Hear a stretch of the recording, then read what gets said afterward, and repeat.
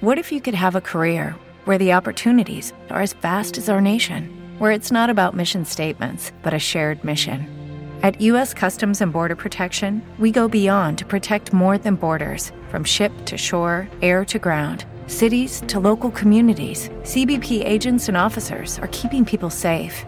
Join U.S. Customs and Border Protection and go beyond for something far greater than yourself. Learn more at cbp.gov/careers.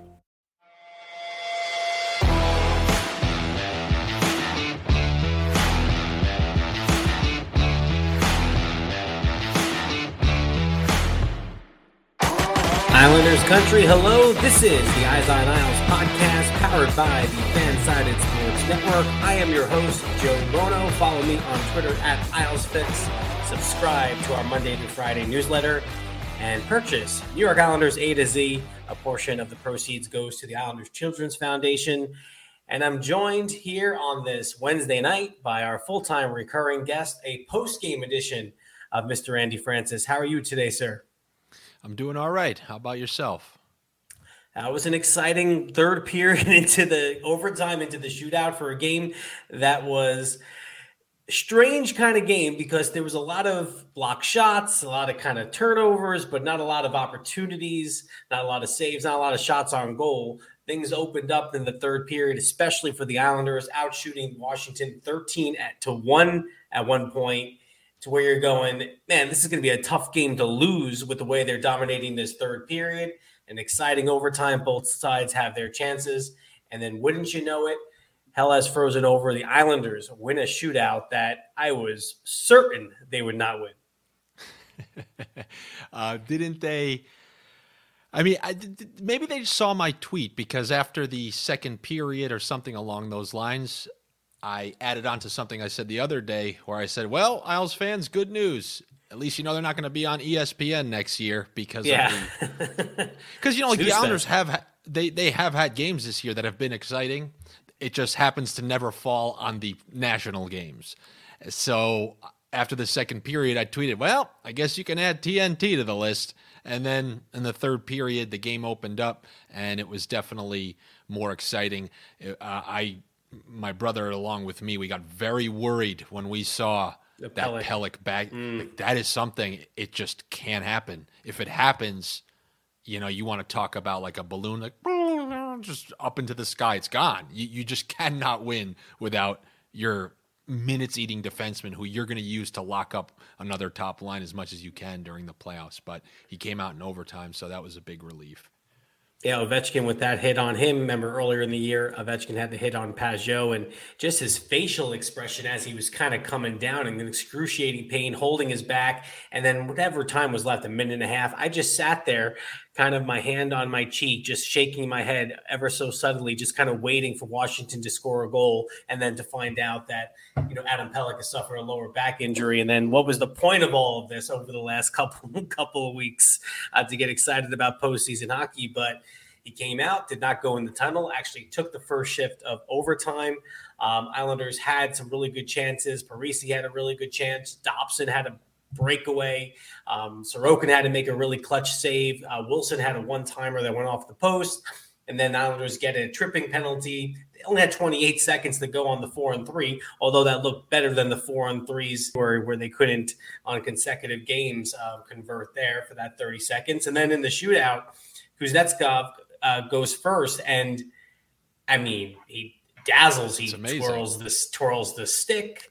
I mean, Sorokin is just sitting there, and like frozen, and it's just a perfect move. Washington goes up 1-0, and you're saying there, this is over. At that point, it was over, knowing they have Oshie left, knowing they could go to Ovechkin, knowing they have Backstrom, and lo and behold, Bo Horvat comes in and scores, and we're even. And I still didn't feel too confident at that point. But then Sorokin, who's not been good in these shootouts, really rose to the occasion on the final two shooters. Yeah, I think Oshie made a big mistake. Like, the one thing with Sorokin that he does very well is move laterally. So if you're going to be trying to deke him, you know, I guess you can make the argument if he roofed it a little bit more, would have got over the glove. But with Sorokin, if I'm shooting on him, you're trying to pick corners. You know, he still looks like small and skinny in there. But for dekes, he's just going to cover up so much ground. Even if you think you're looking at an open net, like Oshie faked backhand, then went back to the forehand, and it looked like there was a ton of net. And by the time the puck was released off his stick, you had the pad and the little area with the glove right there covered. I mean, a perfect shot, if it was a little higher, it's not as easy when they say, oh, if he could have just elevated a little more. When you're doing that all in one motion, it's very tough. You're just looking to essentially clear the pad since if the goalie can desperately get over there. But since he got the glove on top of the pad, it was able to nick it enough and make the stop. It was a great save.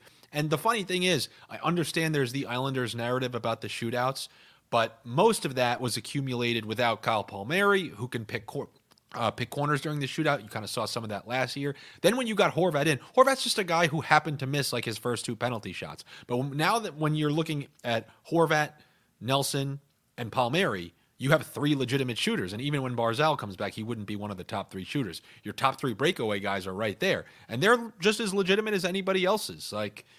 And I wouldn't be reserved in ripping the Islanders if the opportunity called for it. But when you're looking at a top 3 penalty shooters, they're fine. That is right around the league average, if not, I'd argue, a little bit better. Because shootouts are a weird thing. Some teams have freak players who score 6 goals all year, but they're able to convert on 50% of their penalty shots. It's a weird niche thing. And now I would say with Horvat there, Palmieri back, they're right around like that 50% mark. And I know that sounds ridiculous with all the shootout losses, but you kind of have to realize that Horvat wasn't there and Palmieri wasn't there for a bunch of them as well. Yeah, they finally maybe have these are the 3 guys I would go with. We never had to get to the third shooter remarkably in this shootout. And Kyle Palmieri, I mean, what more can you say? He's red hot right now. Came in with 5 goals and 5 assists over his last 6 games. Second, I think, only to Brock Nelson in points since February 3rd.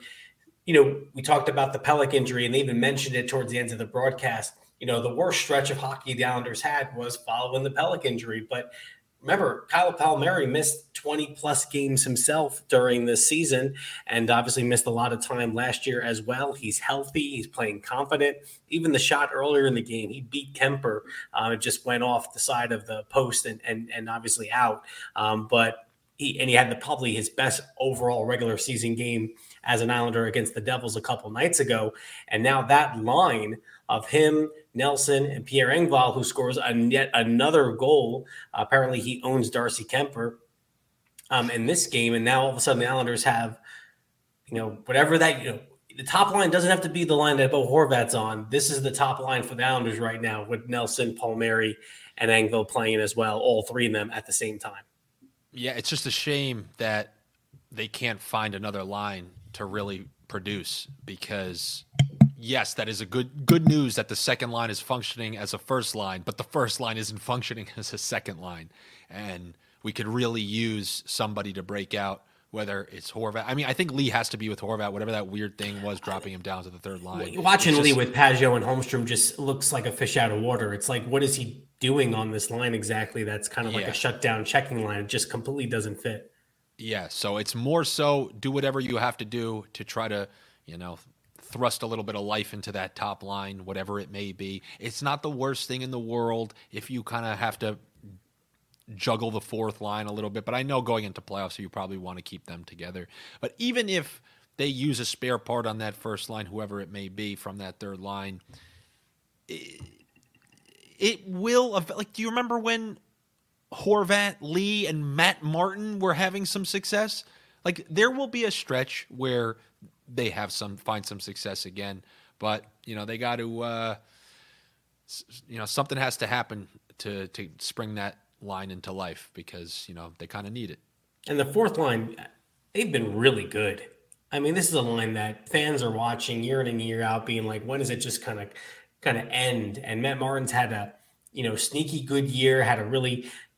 For Matt Martin, a burst offensively a couple months ago. Cizikas has been really good this season, put in a bunch of different situations.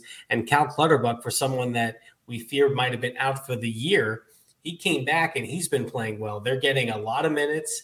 I think they're having a lot of sustained offensive zone time, and they're creating chances. And Clutterbuck had a couple of good ones here here tonight. So right now, they're probably their second most consistent line. And then, of course, it comes just down to, you want to have a point? Want to go ahead? You want to say something? Yeah, it's something that I've said for years, the last couple of years, and we've never talked about it on this podcast, but it's one of the important parts, and this goes to future teams, future years. But this fourth line, the reason it can be incredibly frustrating to watch them sometimes throughout the season, you go, oh, that's enough with it. You are just carrying this line throughout the course of a season. You maybe hope they have one or two stretches, but as I remind people all the time, the regular season is to the postseason what the preseason is to the regular season. In a couple of weeks, you're going to watch a brand of hockey that resembles 0 of the 82 games that you watched, even against the Rangers and whatever. It is like holding speed burst all game long. And throughout the season, you're dealing with the shortcomings of the Clutterbucks or the Matt Martins, or a third guy I'll lump in with there, Scott Mayfield, because the playoff style of hockey, where the refs let a little more go, it suits the strengths of the fourth line along with guys like Scott Mayfield. And I understand the random brain farts that you see throughout the course of the season are frustrating, but you're not trying to win the regular season. This is not the English Premier League. You're trying to get to the playoffs, and come playoff time, it's no coincidence that all of a sudden, after not producing offensively for the majority of the season, they're contributing just as much at points as some of the other lines, because they're hitting everything that moves, they're creating turnovers, and that raucous environment that the playoff atmosphere brings, it brings the best out of them, because that chemistry with that environment works. And it's worked every single time the Islanders have been in the playoffs. And now that you're seeing even play resemble 30% of playoff style of hockey, it's no coincidence that that line all of a sudden is looking that way once again. And it's something that I always have to remind people when they get frustrated game 30, watching the fourth line. This line sucks, they're slow, they do nothing. You're just trying to drag them along to use them like a weapon come playoff time. And they're being used like a weapon, I think, right now. And I understand there's another notch to go, but you know, the what they're bringing to the game energy-wise is different than what anyone else on the Islanders lines are doing, and certainly what the opposition can bring as well. And then another great night, of course, for Ilya Sorokin. Sorokin now has played 56 games, pretty much a sure bet to get over that 60-game threshold. And we'll see where Semyon Varlamov plays again. They have a back-to-back coming up on Saturday and Sunday. So that might be the next and maybe last opportunity for Varlamov to get into a game. You'll be in attendance, correct? At the fancy bourgeoisie suite with your brother, tickets on Saturday night, correct? Well, the last I checked, you were at a more state-of-the-art arena, a brand-new arena, Chase Dime Club, Premier Club, showing up with all these celebrities. You're sitting in there with Machio and Chloe Grace Moretz. Chloe Moretz. Yes. Mm-hmm. You're sitting in there with her. Madison Beers. You're having beers with Madison Beers. And MJF. I'm trying to Shakira. trickle my way. Yeah. I'm out there with the old school Al fans, the Kevin Connollys. No, like I told you, the graduation gift / fake greedy graduation gift was I got us tickets to the game. So, I mean, we're just sitting in the section where they give you food. Who are these celebrity Tampa Bay fans? Like Hulk Hogan? Nobody. Now that Brady's gone, now it's just back to nobody over here. I feel like the Hulkster should be at those games. Has he never gone to those games? I don't know. I told you I'm on a it's Zach WrestleMania Parisi season. deal. I'm already almost out of Tampa. Like this was a 1-year Zach Parisi deal. You know? But you might sign an extension. like Zach Parisi. Do you think he will? I mean, I don't like to do gossip drama stuff. Do you think he'll come back again? I think so, yeah.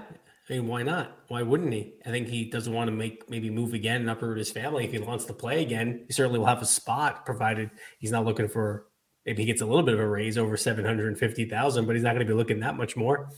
Seems very happy and content. 21 goals now this season. Tremendous.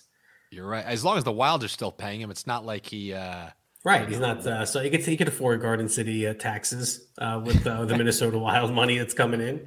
Yeah, absolutely. Let's talk a little bit about the game that preceded this one, which was a 5-1 win over the New Jersey Devils.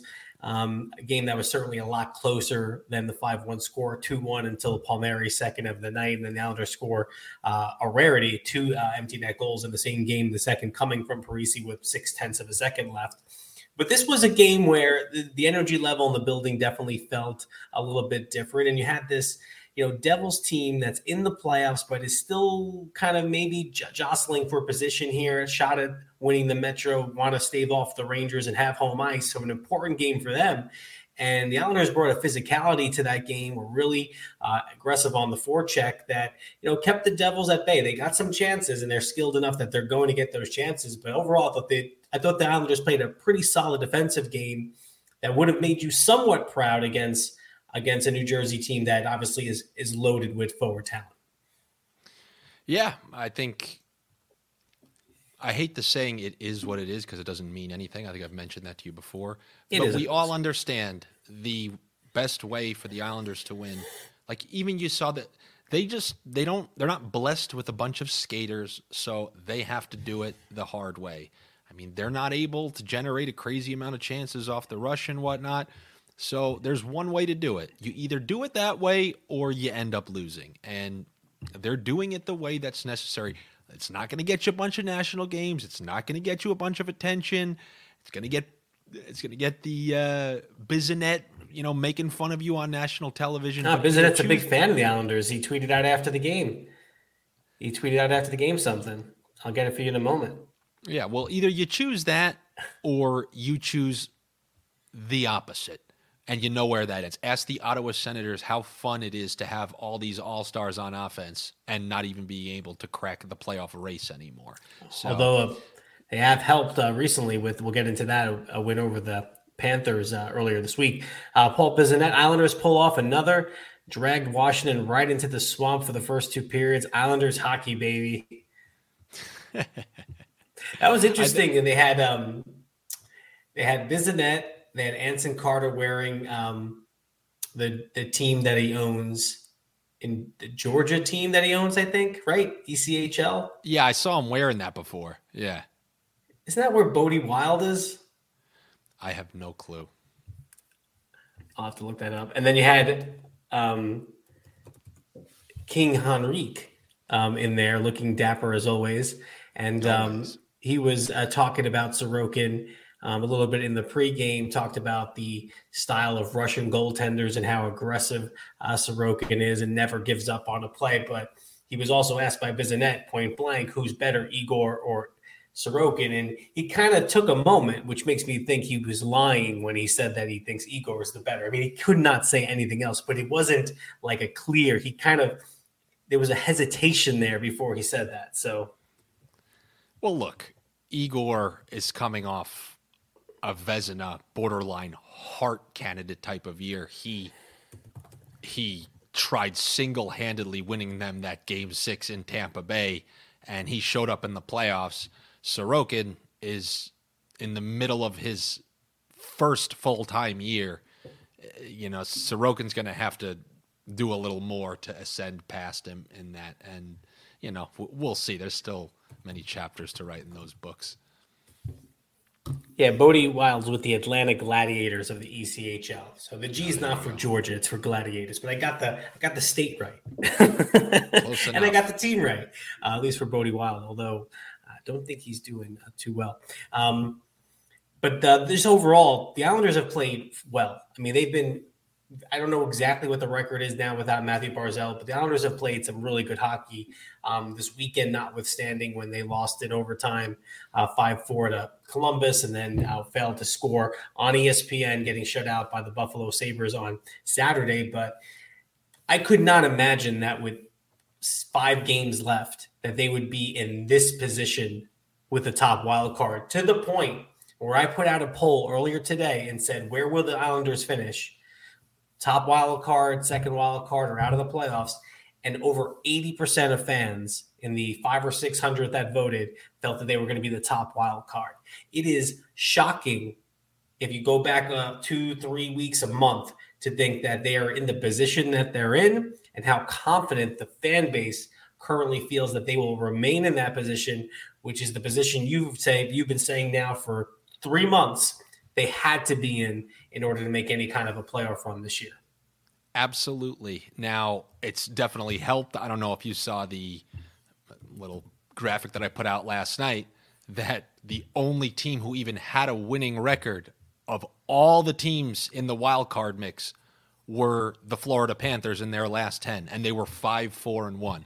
Now you can up that to 6-4-1. So it definitely helps when every single team has a losing record in their last 10, but still, the Islanders were 6-3-1, I believe, so they were doing their part. And I'll continue to say, you don't even know how paramount it is. It's wild card one or just be embarrassed and then have a whole offseason of being ashamed at your 5-game loss or something like that. Or you have the upset of a lifetime and then have to deal with the team who eliminated us twice in the last 3 years, or the Toronto Maple Leafs, who are coming off their first victory in so long and will have all that momentum and home ice against the Islanders. Now you get the Carolina Hurricanes, and I don't know if you've been watching them lately, if anybody's been paying attention.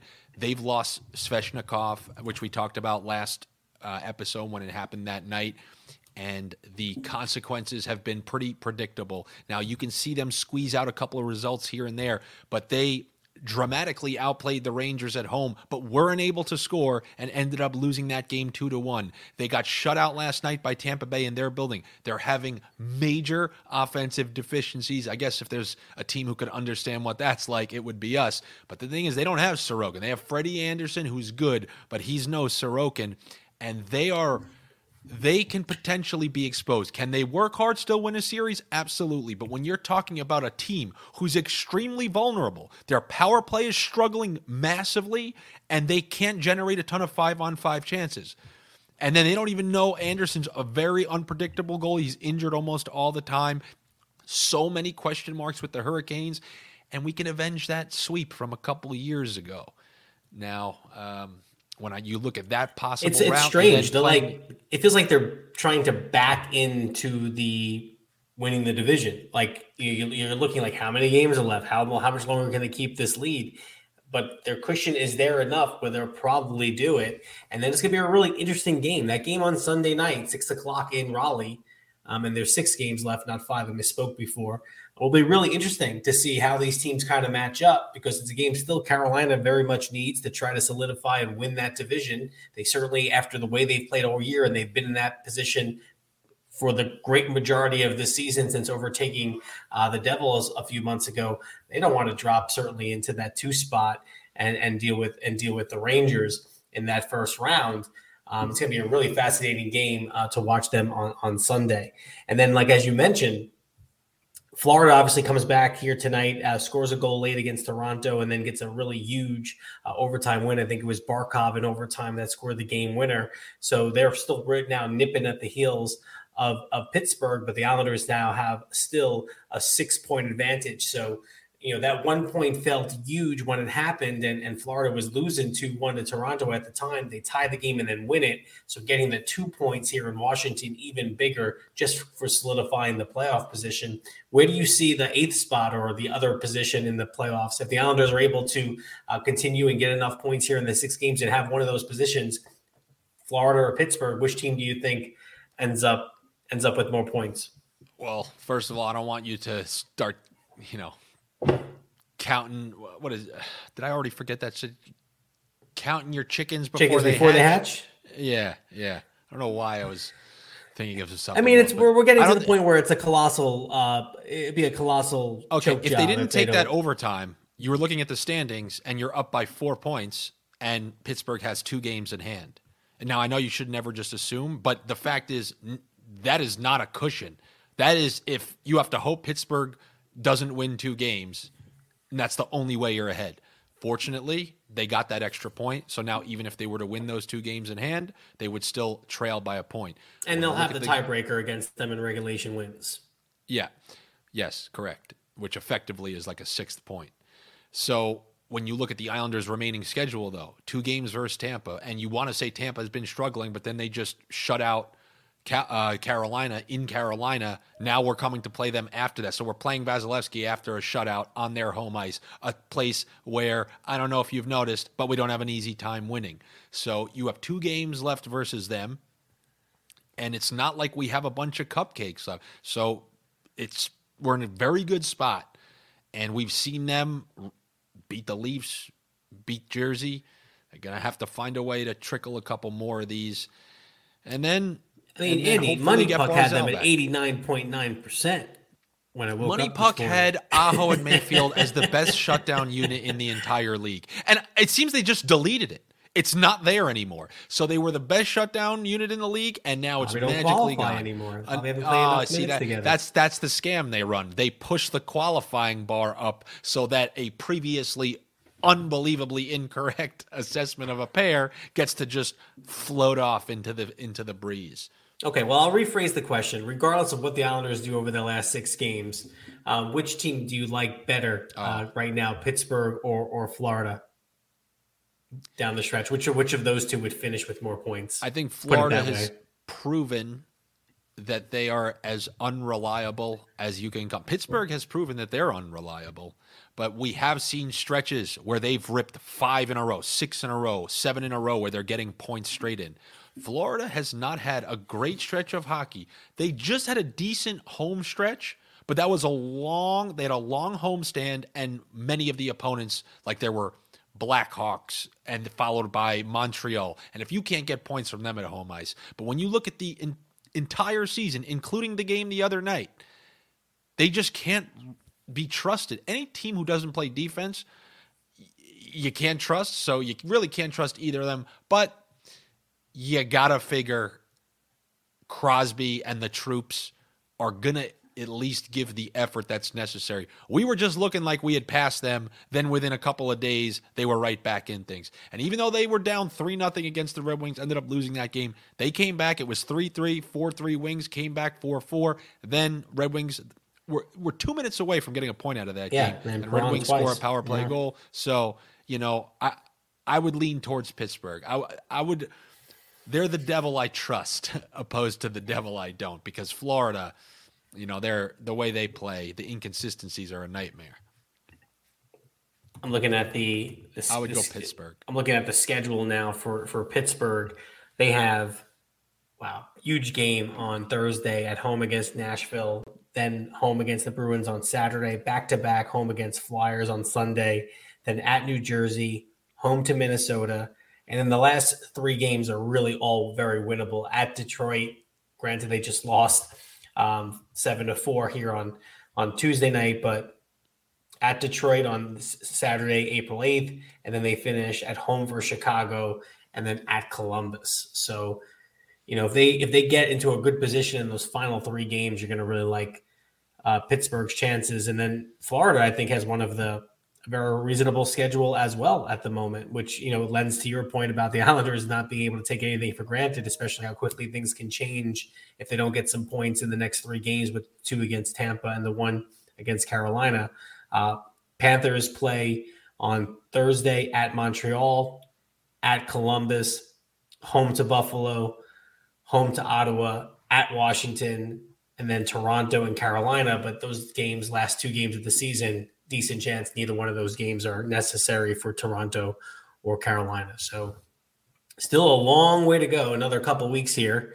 And we'll have, baseball to watch and other things to be excited and occupy our brains with during these off days. But Jeez, Islanders, people call the Islanders boring. I mean, you're sitting out there watching baseball. I mean, come on. I love baseball. I got my Met hat on, March 31st, opening day, 4:10. Oh, my God. Just think about it. In 100 games, you're still not going to know what's going on and have to watch another 62. Holy God. I retired from baseball mid-2000s. Yeah, but now they got the pitch clock. Got to come back. The pitch clock's got to bring you back. That's basically... Watch some Rays games. The pitch clock being introduced is like the validation I've always needed. These last couple of years. Because young people, Gen Z kids, they all just unanimously agree. They're like, who the hell watches baseball? People play baseball. They look at baseball like when we were younger, we would look at older people talking about golf. That's really what baseball is now. It's looked at like golf.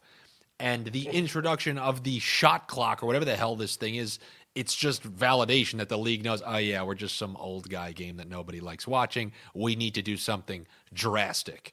I will say they're this: doing I it. don't go to nearly as many games as I did in my youth, in my 20s, and even when I was younger, going to games with my dad and my brother. When I lived at home, we'd go a lot.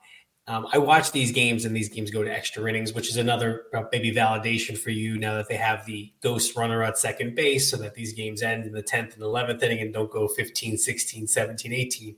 But I'll even just watch these games and look at these people that are sitting behind home plate, and it's 11:15, 11:20 at night. And I'm like, you got to go home. You still got to get to your car, go out of the parking lot, sit in traffic on the Whitestone Expressway, find a parking space, try to get to sleep. They're not even watching and the go game. to work tomorrow At 11:30, I mean, half these people are just on TikTok anyway. They're not even watching the game. They're going there so they can take a picture, upload it, say they're at their game, and just But then why watch not leave? stuff on social I don't understand. media. I guess people want to stay there for the actual final out and get your money's worth, I guess. But I just look at that. I'm like, oh, they're gonna get home so late. It's like hockey playoffs that go one or two overtimes, and that's just a regular season baseball game sometimes, or at least it has been. Although the games are shaving off about 25 minutes now due to the pitch clock, which is going to get Andy Francis back, unretiring, back into baseball as soon as the hockey season is over in June. Hopefully, we're still watching Islanders hockey in June. When it cuts to those shots of behind home plate, I mean, the yawns per minute from a crowd who's supposed to be watching a sporting event. The other thing is they show these replays in slow motion of the home runs, and literally everyone behind the plate. You're behind the plate. You have the best seats in the house, and everyone's just looking at their phones, and they just hear the crack of the bat, and then they're all like, look up. That's actually pretty funny. I always look at that. Like they show, let's look at their replay, and everyone has their head down, and then they look up afterwards, and they get excited, and then take another What selfie. I'm curious is, do people who watch baseball watch the World Cup and say, oh, God, how do you guys watch this? It's so boring. Yeah, of as course we they sit do. here for a 5-hour extra innings game, a real pitcher's duel where All we right, got to listen. watch. We got to watch the pitching coach come out and talk about what cereal he likes because he's trying to disrupt the flow in the game. One of the biggest scams in all of sports is you can fully stop the momentum for no reason other than to walk out of and you walk. You don't have to jog to the mound. You walk out like a slob, and then you talk about nothing, something meaningless. Like, yo, remember when we used to go in 1995, that old place? Yeah, I think it's so-and-so now. Hey, and then he just goes and sits back down. He See all the sits Santa back Clauses down. on the ice at the Nassau Coliseum last night. Yeah. Well, they have rules against that now too. There's only a certain amount of mound visits you can make over the course. There should of the be year. zero mound visits. What is this? Baseball has addressed all of your concerns, Andy. What is a mound visit? You just get to talk to some guy about what's happening? You got to calm down. You got to tell him, hey, listen, looks like your shoulders flailing out a little bit. Take a deep breath. Here. Imagine Igor Shesterkin. Igor Shesterkin lets in 3 pucks in a row, and you just get to just skate out onto the ice and be like, hey, all right, yeah, guys, hold on. We're just talking a little bit. And I can only do this 5 times per game. It's ridiculous. And hockey has only one timeout. They did talk about something during the broadcast. They were showing the replay from the Toronto game, and there was a shootout. And they said, should you be able to select any player that's on the ice to take the shootout? Like soccer, right? Someone else gets tripped up in the box and they call the penalty. Doesn't matter where Lionel Messi was at the time. He's going to take the penalty kick for Argentina. And whether or not that should be the case for hockey as well, that you can say anyone that was on the ice can take the shootout. How many penalty shots are even called? I know there aren't a lot, but I think that'd be an interesting rule. You should absolutely be able to send anybody on the ice. There you go. Definitely. Next thing you know, 100%. hockey players will be wearing 0 like they can in the NFL now. That was a big rule change in the NFL. All right, we've talked about baseball, the NFL, and hockey. When we come back, I'll talk about my Saturday night as the MC of the preschool fundraiser. I know Andy's excited to find out how I did. And we'll talk a little bit more Islander hockey. You're listening to the Eyes on Isles podcast. Joe Bono and Andy Francis. We'll be right back. We're back. Eyes on Isles podcast. Joe Bono and Andy Francis. And Saturday was a big day and night for me, Andy. Woke up in the morning around 9 o'clock, get a email from the Islanders telling me, can you bring 15 New York Islander A to Z books to UBS Arena today? We'll put them in the Isles lab. So wow. I mean, was I thrilled to have to drive to Elmont from Connecticut? But I mean, for that, I was obviously going to do it. No questions asked. So I got dressed up. When I say dressed up, I have like this one official Islanders uniform that I wear. Like, I'm not gonna, like, I've done 3 Islander things lately, and I wore the exact same outfit, which is my season ticket holder Islanders hoodie that I got when I was a season ticket holder during the 2015-16 season. Same pair of jeans. It's like my uniform, because I feel weird wearing a jersey because I'm not going there. I wasn't going there for a game. You should not wear a jersey. You're not a child showing up to lunch. Like, a lot of people wear jerseys though for hockey games. You're a grown ass man. They asked you to come there and bring your books, which you had published. You don't show up like I did at the Bad Santas. You show up like a distinguished gentleman that you are. And then the Islanders should say, you know what? This distinguished gentleman brought these books that we asked of him. How about here in the Isles Lab, where we have a ton of paraphernalia, we return the favor. So hopefully they did that. They did not. Although I was looking at some items that I definitely had my eye on. There's some really good stuff in there, but I did not pull the trigger. For the time being, I'm just going to keep on going with my official Islander fan uniform at the moment. Baby. That's right. So as long as there's different people seeing me, why not? It's like, just changing the tie on a suit that you wear to multiple weddings. So got to have the book in the store. Just really cool. I have no idea how well they sold on Saturday. I have no idea how well they sold on Monday against the Devils, but they're there. So if you've been thinking about getting the book and you're at a home game here down the final stretch, check it out in the kids section. There should be 2 or 3 of them stacked up, and then they have others. Hopefully they run out and they want to buy more, but really just cool to see it there. I took a bunch of pictures, and then Brian Trottier is there at Isles Lab signing his book. And I'm like, okay, well, this is an opportunity. So I went online, purchased his book, waited there patiently, got there to the front. First time I've shaken any of the Dynasty guys' hands. Like, I don't know if you've met any of them ever in person, and they do everything. They're at charity events, they're at golf tournaments, they're at the games all the time. I had not met one of them ever. This was the first time I got to meet anyone, and I'm glad it was someone that was pretty much my same height. He's only like 5'10", Brian Trottier. Shook his hand. He signed his book, and I was like, I got one more for you. And I got to show him, his page with the book. He signed it, and then we got to take a nice little book together. And I tweeted it out and said, 2 published books and 7 Stanley Cups among the 2 of us. And that was great. I like that. But then I couldn't stay for the game, which I'm glad I didn't after the way it ended, the 2-0 Buffalo game, because I had to get home to MC the fundraiser. Yeah, DJ Joey B. He had to make the party. Well, first off, the theme was country couture, so everyone had to dress up like cowboys and cowgirls. So I bought a belt buckle from Amazon, which had a nice big B on it for my last name. And I had no idea how to put on. Do you know how to put on a belt buckle? What do you mean a belt buckle? Just like a cowboy belt buckle. Like, you just have the buckle. It's not a part of the belt. It's just the buckle. Oh, you want sheer comedy? Have me try to do this. I have no clue. I had to go to YouTube and look up how do you put on a belt buckle, because I had no clue. And the belts that I have were not the ideal ones that have a belt buckle. I actually ripped off and broke off one of my current belts because I thought that's what I needed to do, and then it didn't even fit me afterwards. Yeah.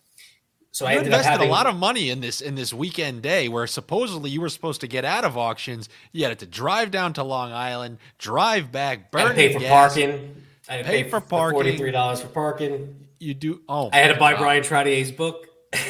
Jesus Christ, you're 600 in the hole. You sound like a guy who could use a couple sniffs. It could, but you won't let me. You won't let me sniff around. So I got the belt buckle on. I got this cowboy pastel blue shirt, and then a cowboy hat, and that's my outfit. And we go there, and it's finally showtime. I thought it was going to be towards the end of the night. They bring me on an hour and a half in because some of the men, I guess, were saying that they wanted to watch the NCAA games and they wanted to put them on the TV during the fundraiser. So we did it right in the middle. And apparently everyone was thrilled with the performance. I was told I slayed. I was fantastic. We had 4 big items: Giants, Jets, 25-yard line tickets, a soiree, wine and cheese, 10 persons at your house, Shakespeare at the park with all the VIPs and the celebrities come the summertime. And then we had one that I was really worried about, but actually we ended up getting $500 for it, where the director of the school actually meets the mom or dad at their car in the wintertime and then escorts your kid to class so you don't have to like get out and kind of freeze. Yeah. Oh my God. That one was popular. That one was very competitive. That's very interesting, but it's not shocking to me at all. Some of the seamless transitions you've been able to make in the midst of some of our conversations, which really span all over the place. We can be talking about Connect Four strategies, and then you somehow loop that back to the perpetual noses and anything and everything from all different episodes. So I'm not shocked whatsoever that you ran the show successfully over there. It's fun, yeah. And they threw in they comp me, they have these photos of all your kids that they take and these gorgeous black and white photos. They do a great job with it, so they comped me the black and white photo of my daughter as a thank you for doing the master of ceremonies. And I'll be back. I don't think that was my last one. I think I did a good enough job. That well, if you have to leave the Eyes on Isles podcast, teen get-togethers and whatnot about school boards and whatnot, then I'll understand. And what do you got going on? What's been happening for you? What was this weekend like? In terms of anything, social life? I mean, come on. I'm trying to live vicariously through you. Single guy, Tampa, Florida, you and your brother, bachelor pad. What's going on? Yeah, I mean, he actually, he's not at graduation just yet, so he does have a couple of finals and whatnot. But this weekend, he actually went back home. He went to the Islanders Sabres game. He was there. Wow, he was there. Did he buy a book? He immediately regretted that one. And speaking of the paraphernalia from the Isles Lab store, he got something that's absolutely hysterical. It's this hat that you put on, and it looks like something from Super Mario Brothers 3 Giant Land. It looks like a giant Islanders hat. And maybe I should go get it right now. Is it the ones that they do that the guy from the Redskins got popular? The guy Brian Robinson for the Redskins, the fat caps? It looks like cartoonish, but it's hilarious. And of course, he's wearing it to the Lightning game, the massive Islanders. Well, that's going to be quite rude for whoever's sitting behind you. That's what I was thinking. That's what I was thinking. So we're going to, if it's obstructing, I'll make him take it off. But he is 100% wearing them. And then he also bought one of those Russian looking, I don't know what the hell those things are called, like the Khabib Nurmagomedov. Yeah, Shakira. That's the one Shakira wore. Yeah, so he got one of those. The Shakira hat. Yeah, so he's got one of those as well. So which one are you wearing? You going to wear the Russian one? Look, I don't know. If he really asks, we'll bring it, and then I'll make a last second decision. I'm not here to. I don't go into other people's. If they score and you stand up, you can put the hat on. Sit back down. You put it down, hold it in your lap, maybe. Yes, I would say that's a great compromise. But then, so that falls on a Saturday night. So we're gonna go to the game. And then I don't know. We'll get involved with some tomfoolery after that, and I'll report to you back next. Well, I think you should wear the hats during the tomfoolery out and about. Oh yeah, that'd be. I mean, they're conversation pieces. They'll stir up talk. People then get conversing. After not that you need the help, but yeah. After going to college in Boston, I've dealt with the harshest environments when it comes to being a road fan. So I don't think Tampa could potentially even scratch the surface on some of those crowds that I dealt with. So we'll see. We'll see how it goes. All right. I know you've retired. My words. You are not. And I know you've retired from baseball, although I think the rule changes are geared to try to get you back in. But have you retired from professional wrestling? I'm watching you right now. Over your left shoulder is the $1 million belt, and you have now this weekend WrestleMania Saturday and Sunday. Do you pay attention at all, or it's all about the nostalgia for you, or do you care about what's happening in the current day? Well, I'm being honest with you, and anybody who's watched knows that the wrestling that you see now, it pales in comparison. When me and you watched growing up, Monday Night Raw had higher ratings than Monday Night Football.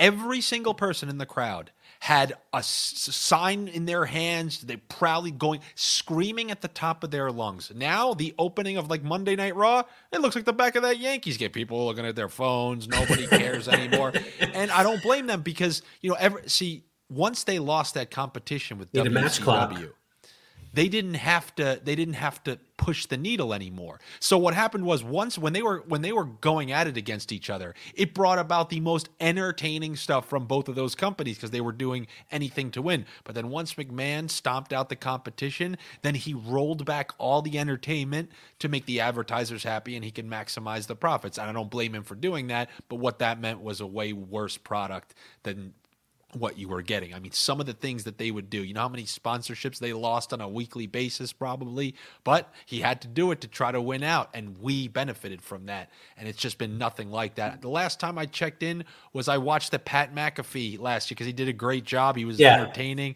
But how did it end? How did it end? Getting stunned by Stone Cold Steve Austin. So still, if you want it to be the most entertaining, you got to call The Undertaker and Stone Cold and The Rock and Vince McMahon.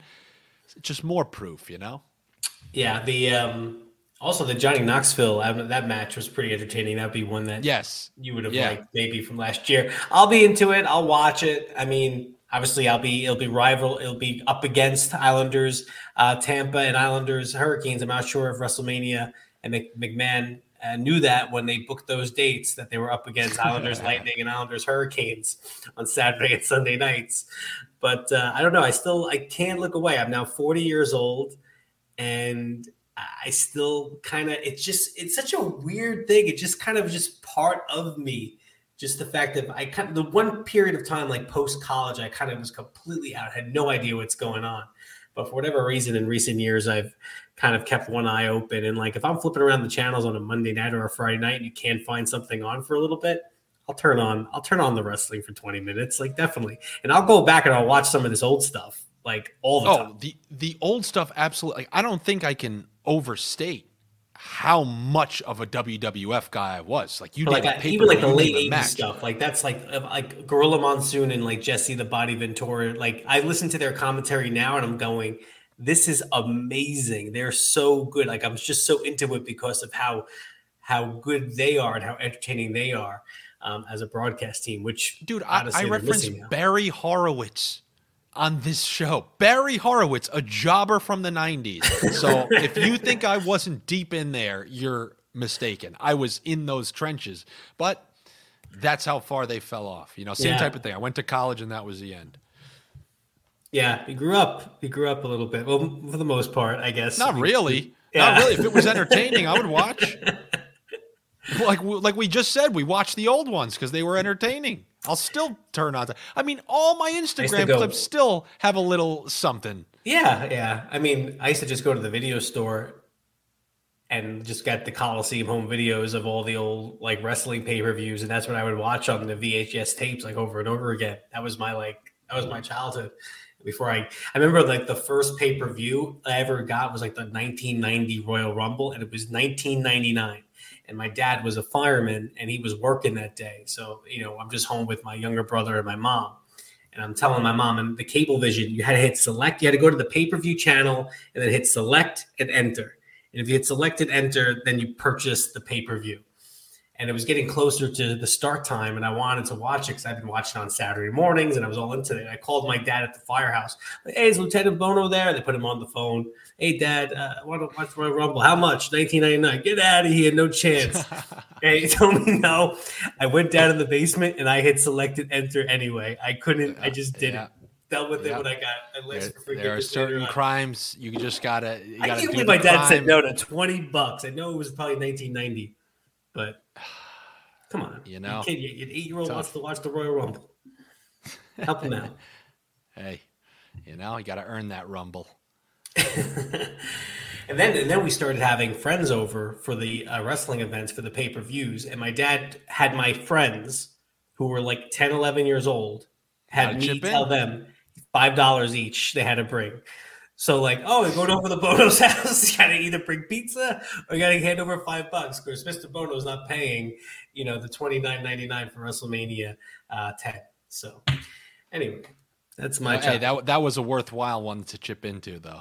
WrestleMania. Oh, at the Garden, yeah. Of course. All I right. was a huge Razor Ramon guy at that time. When he won those belts, big day for me. Mm-hmm.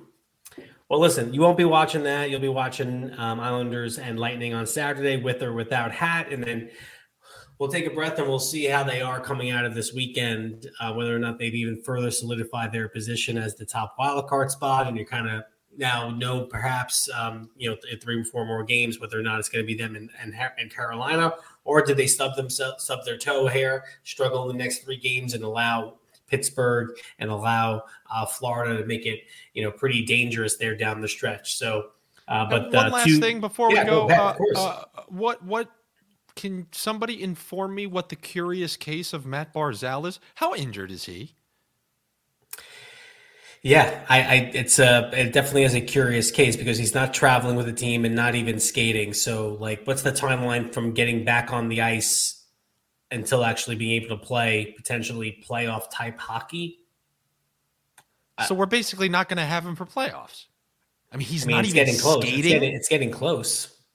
You don't just go from I'm skating to I'm playing. That's still like another 2 weeks. Yeah, like I said, it's getting close. I mean, you have the playoffs we're gonna start April 15, 16, 17, something around there. We're a couple of days from the start of April. Yeah, we're right in that window where he's got to start getting on the ice if you think he's going to be able to be inserted in the lineup for a game 1 or game 2. Yeah, there's like this random belief. Oh yeah, and then they activate him for playoffs. No, it's starting to seem really weird. And listen, as well as they've played, like you said, right now they have one line that's really going well, but the other 2 really don't have an identity, and they haven't been able to solve, the Bo Horvat. I don't want to say problem, but he got an empty net goal thanks to Casey Cizikas being a little bit unselfish there. Hopefully get him going, and obviously scored in the shootout here. And he had a couple of really good wrist shots there in overtime. One off the Massive Kemper and a good hard one that got gloved down, but he's obviously missing him. And then, of course, like we've talked about at the last time we met, the power play, and that you're going to win or lose playoff games on how well your special teams is doing. And without question, they're a much more dangerous power play with Barzal in the lineup. So we'll see. But like you said, it's getting close. It's getting close to basically saying how is it possible that he'll be ready for a playoff run? Yeah, correct. Okay, well, listen, that'll do it for this episode of Eyes on Isles, following an Islanders' exciting 2-1 shootout win. We'll be back with you next week. We'll see where the Islanders stand after their very busy weekend, Tampa Bay and Carolina. Then they're home back against Tampa, and then we'll probably meet with you again after that. So for Mr. Andy Francis, have a wonderful time at the game on Saturday. I am Joe Bono. We will talk to you next time, Islanders Country. Good night.